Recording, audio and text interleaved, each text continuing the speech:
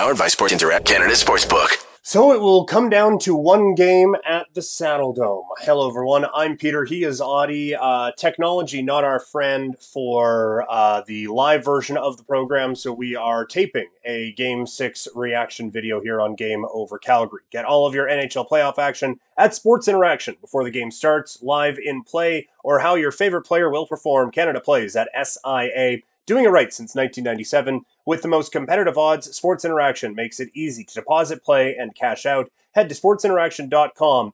That's sportsinteraction.com/SDPN. 19 years and older, please play responsibly. Audie, do I have you, sir?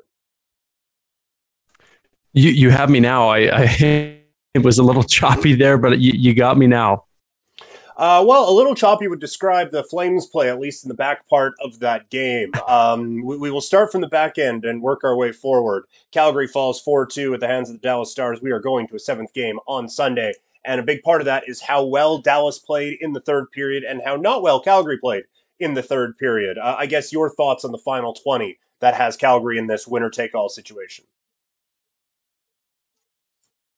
Well, funny thing, you and I kind of talked about this a little bit before we started recording. Was one of the things I suggested was it was a reverse of the last game, which obviously in Game 5, Calgary was dominant in that third period, and it kind of gave me flashes of the Find a Way Flames a little bit. They found their way back there, but this one was different. It was they played well to start, and then it progressively got worse. So it was a frustrating. All they really had to do was find a way to get past Oettinger, because everything else was kind of falling into line, and they were playing well. They were dominant. They were hitting. They were shooting the puck well. They were getting shots in traffic in front, but they just couldn't beat Oettinger. So it was frustrating to see them kind of take their foot off the gas, I guess you could say. And obviously it results in them losing this hockey game, and Dallas was the better team tonight. I have no question or no problem saying that they were the better team through 60 minutes, and obviously they win this game. But it's a frustrating loss for the Flames, who started out hot but just couldn't carry it through to a full 60. There's your hockey cliche or bingo. Hockey cliche bingo. You can check that one off right away. The playing a full 60. Yeah, no, for sure. And I thought it really turned, like, not just not just in the third period, but after Calgary tied it up at 2, I was expecting, like, okay, this one's over now. The Flames have got it. They've come back. They've been in control of this game, as you mentioned, and now it is to the moon. And it wasn't. It was, and again, credit Dallas. All the credit in the world to Dallas, who played a heck of a hockey game in this one. But the Stars just took it to the Flames, and from that point on, it felt like Calgary was kind of white-knuckling their way through this game. So I thought that the big kind of momentum shift, Calgary gets that goal, it's 2-2. Everyone is building a statue for Michael Stone outside of the Saddledome. We are thrilled to pieces with how everything's going, and Dallas is like, we're still pretty good. We're going to shut this one down. I thought it was an incredible response to that second goal from the Dallas Stars that really put them in a position to win this game. Yeah, it's easy to say, how bad the Flames played, but I think we also have to give credit where credit's due. The Dallas Stars did play themselves a whale of a hockey game. And, I found myself yelling at my TV more than any other game so far in this series. And it was just for the simple fact that, yeah, the Flames were playing bad, but damn, was Dallas ever doing all the right things to, take advantage of the little mistakes and capitalize on miscommunications and stuff in the neutral zone and getting there. All series, Dallas has been able to get bodies in shooting lanes and sticks in passing lanes. And I found tonight it forced the Flames to force more passes into lanes that were already covered, or take shots where there was already a body in front. And I think that was inevitably kind of their demise, or their kryptonite tonight, was the fact that they really couldn't get anything done offensively just because of how good Dallas was. So full credits to them for that. Yeah, no, for sure. Dallas, I thought a pretty complete game. Back on the Calgary front, we talked about it before, or you mentioned it before, I guess. The start for the Flames, I thought was great. They came out and they were in control. They were losing, which is not what you want. Hot take, I know. But I thought, if we were judging this like it was a fight, I thought the Flames won the first couple periods of this game. I thought they were the better hockey team, and especially in that first period, it was so frustrating. We'll talk about Ottinger in a second. It was so frustrating to see how well they played and how little they were rewarded for that good play. Yeah, and that first goal too is one I'm sure Markstrom wants back. That's a shot he makes a save on 9 times out of 10 or 99 times out of 100, however you want to look at it. He usually makes that save. It was a squeaker through the 5-hole that I'm sure he wants back. But yeah, it's looking at that first period, man, it was it was full force. I thought for sure that they were just gonna, go into the intermission there. You have their little pep talk. Don't take your foot off the gas. Play the same way you played. Play with a little bit more enthusiasm, if you will. But I don't know. It just seemed like as they went through this hockey game, they just got less and less of that. They used up all the gas in the first period, and let this one slip away. It was frustrating, especially as you and I as the fan and everybody else as the fans and the consumers of this game. It was frustrating because we're like, damn, like this, they set the tone. I was like, this is something I've always wanted from this series, was them to set the tone and set the pace early. The scoreboard didn't reflect it, but they did, and they were dominant in that category. But it was just frustrating to see, this step back each period or each intermission. It just seemed like it was one step in the opposite direction. So just a frustrating one for me. It was it wasn't a lot of fun to watch this one progress. No, it really wasn't. It did get kind of, and again, like they have that burst and it's 2-2, and it's okay that they've played better. They are the better hockey team, as we've discussed, and our frustrations with that. But they were able to come away from this, and now it's tied and everything's fine. And it wasn't meant to be. And now, like, I don't have the same frustration as I had after a couple of the other losses in this series, where it was missed opportunities and all of this. I really do. I said this to you in one of the 5 attempts we had to get this thing going live today. I really thought this was more about Dallas winning it than Calgary losing it. I guess the only spot where it was maybe Calgary losing it a bit, I thought Markstrom was just okay. Like you said, that first goal was one that the Flames would desperately want him to have back. And I think he would desperately want to have back. And because of that, they were in a bit of a hole early. But aside from that, like I thought this is more a night that's about the Dallas Stars winning than Calgary's any insufficiencies in their game.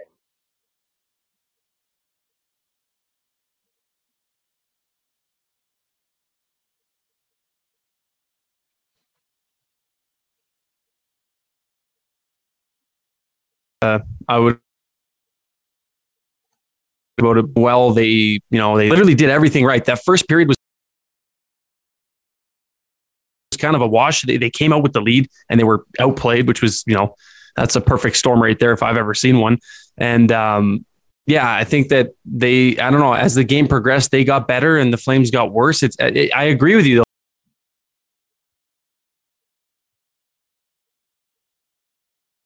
Dallas just kind of everything. And like I mentioned, like they just kind of figured the Flames out, I think, this game. And Markstrom wasn't his best tonight, I don't think. Tkachuk, I don't even know where he was.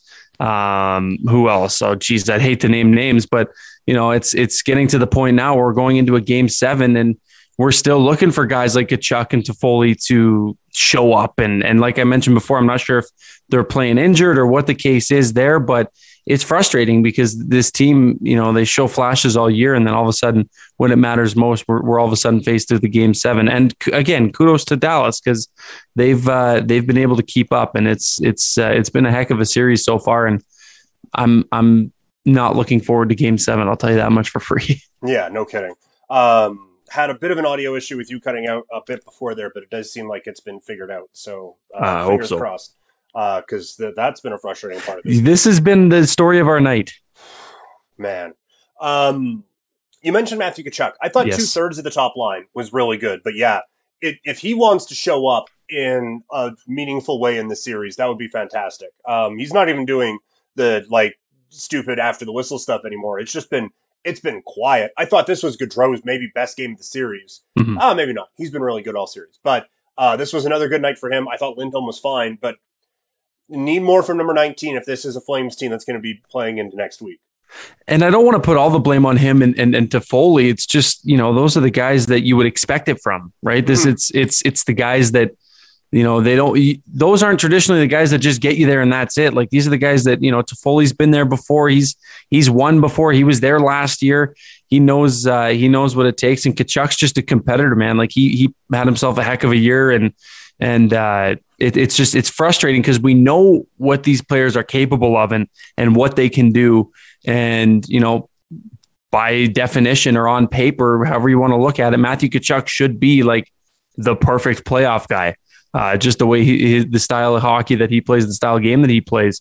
But it's frustrating because, now, like I said before, we're faced with a Game 7 and we still really haven't seen much out of him and much out of Toffoli and much out of, other guys too. I'm not putting all the blame on them, but now would be a good time to show up, especially in a do or die game on Sunday. So. I will say, I do feel like Toffoli's at least creating some stuff. There's actual... He's having chances. Like, he's getting his opportunities. Yeah, it's the puck is going from his stick at least towards the net. The only time we noticed Matthew Tkachuk tonight was when Heiskanen was deking him into the fourth row, and that's not when you want to be noticing him. Sometimes I would get on a guy like Toffoli's job is to score, and so if you're not doing that, I don't care how much you're creating, but just do it. But Ottinger has been stellar in this series, and again, in Game 6, he was the star of the show. Pardon the pun.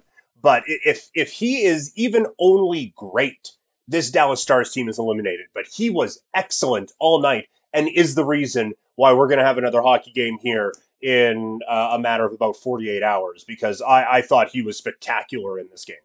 He's been spectacular all series. Like, he's. You could even argue that without them, they're probably not even a playoff team. He's had himself a whale of a year. He's played great all series. The Flames were going into Game 7, and I truly don't even think the Flames have figured him out yet. They're able to score. They've won 3 up to this point, but I truly don't think that they've figured him out. And it's getting to be a little bit too late for that now, given that it's a one game do or die or do or go home. So he's been great. It's great to see from like a hockey lover's perspective, but from a Flame side of things, it's like, holy crap, man. Like we can't figure that they can't figure this guy out. It's frustrating as hell, but honestly, it's a great story. It's I'm loving watching it. I hate that I'm watching it against Calgary.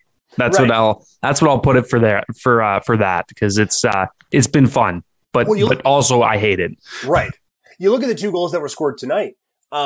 It's a 3-on-1 that inexplicably involves Michael Stone, and he scores.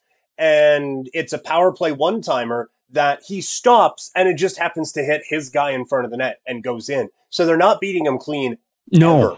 And that's going to be it for Game 7, is that it needs to be a miserable night for Ottinger. There needs to be guys in his face all night. I thought Coleman had a couple of good ideas. We're just trying to jam it past him. And Dubé. I would say Dubé too. He had a couple of those where he takes it wide and cuts right to the net. But aside from that, nobody else is really trying that. I don't know. It's frustrating. It is. It was a frustrating game. But you need to. I think it's going to be ugly for Game 7. And I think as many bodies as you can get in there, because we saw on the Backlund goal, it's not just like, oh, you can get a screen or you can get a deflection. It's you are drawing someone in there that can create a little bit more havoc as well.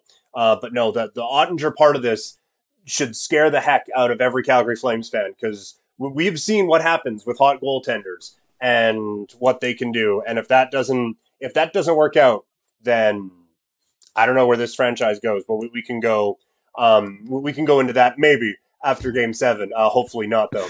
Yeah. On another part of this that's a little concerning to me is it does seem like Dallas's offense has woke up a little bit. Like, one of the goals tonight is an empty netter, but that top line, holy crap, were they good. And now Ben and Sagan have entered the group chat. And that is concerning, because we knew this was a one-line team going in. If they can get a second line going, oh boy, that's scary. No, it's not good.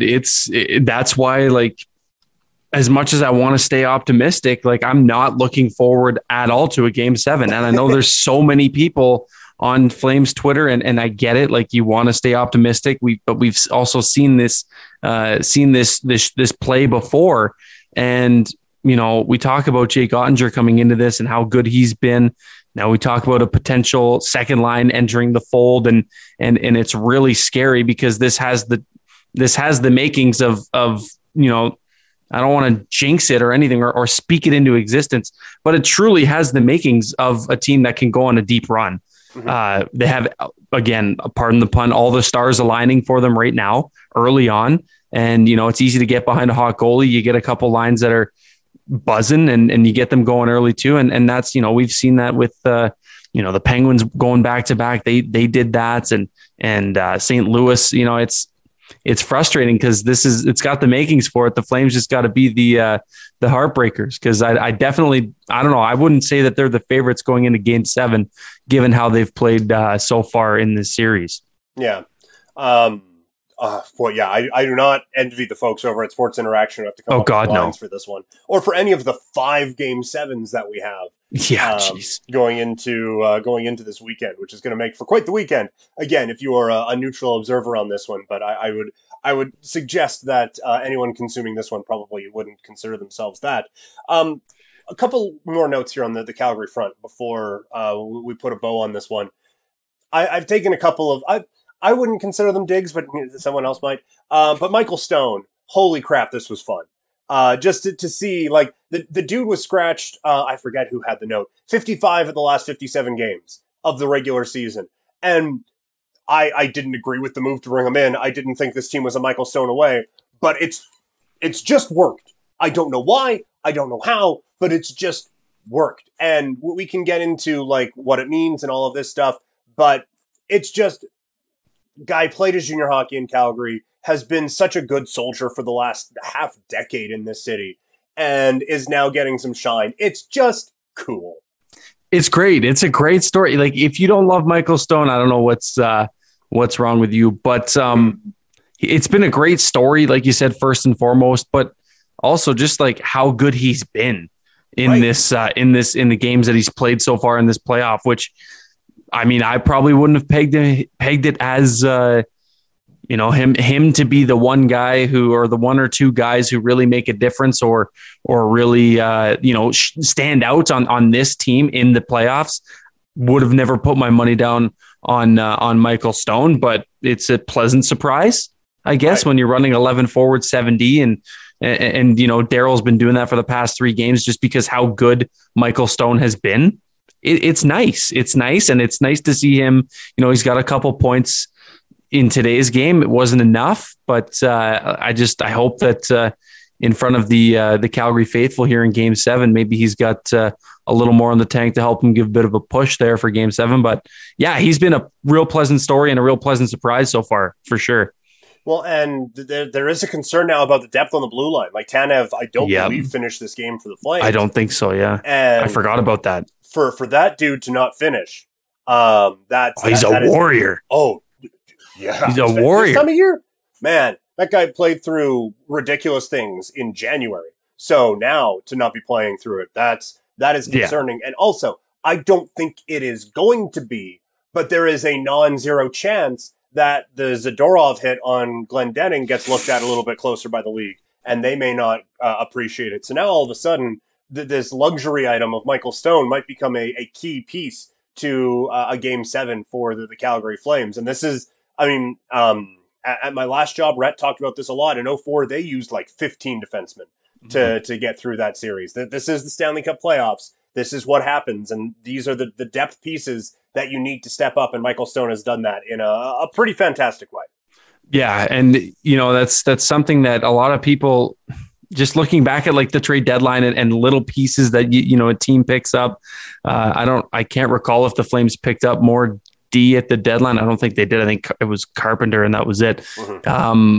But you see a lot of teams stack up on defensemen and, 7th, 8th defensemen, guys that are probably going to, they're not going to play too much, but like then all of a sudden you run into a situation like this. If you're the Calgary Flames and, you're already running 7D for the past 3 games. So it's, going to be a lot more time for Michael Stone, I guess, if Tanev doesn't play, and if Zadorov doesn't play too, then it's a whole different can of worms. But just the importance of it, like especially you said Rhett talked about it. I've heard Wilsey talk about it before on that as well, about just people kind of poo-poo on the idea of carrying so many defensemen in the playoffs. But like now look at this situation. You got two guys who could potentially be out. It doesn't hurt to have the extra bodies on the blue line. So yeah, no, definitely needed. And if this continues, like this is a city that like everyone from 04, we know about like the shift of Jerome and Mika Kiprasov was great. But then after that, this is a city that romanticizes guys like Rhett, to be perfectly honest. And like Mike Commodore and Christophe Oliwa and like the grit and grind guys who played different roles, who kind of elevated their game at this time of year. If this team is able to go on a long run, Michael Stone could be the unlikely candidate to fall into that scenario. As we mentioned before, a couple of the adjustments going into Game 7 might be forced upon the Flames, but is there anything else? Like we talked about making life a little bit more difficult for Ottinger. Anything else you want to see different from this team going into Game 7? Aside from win? Well, yeah, obviously win. I don't know what else you do. I think Järnkrok has been, quite frankly, pretty bad all series. Mm-hmm. I think he went something like 0 for 13 in the faceoff dot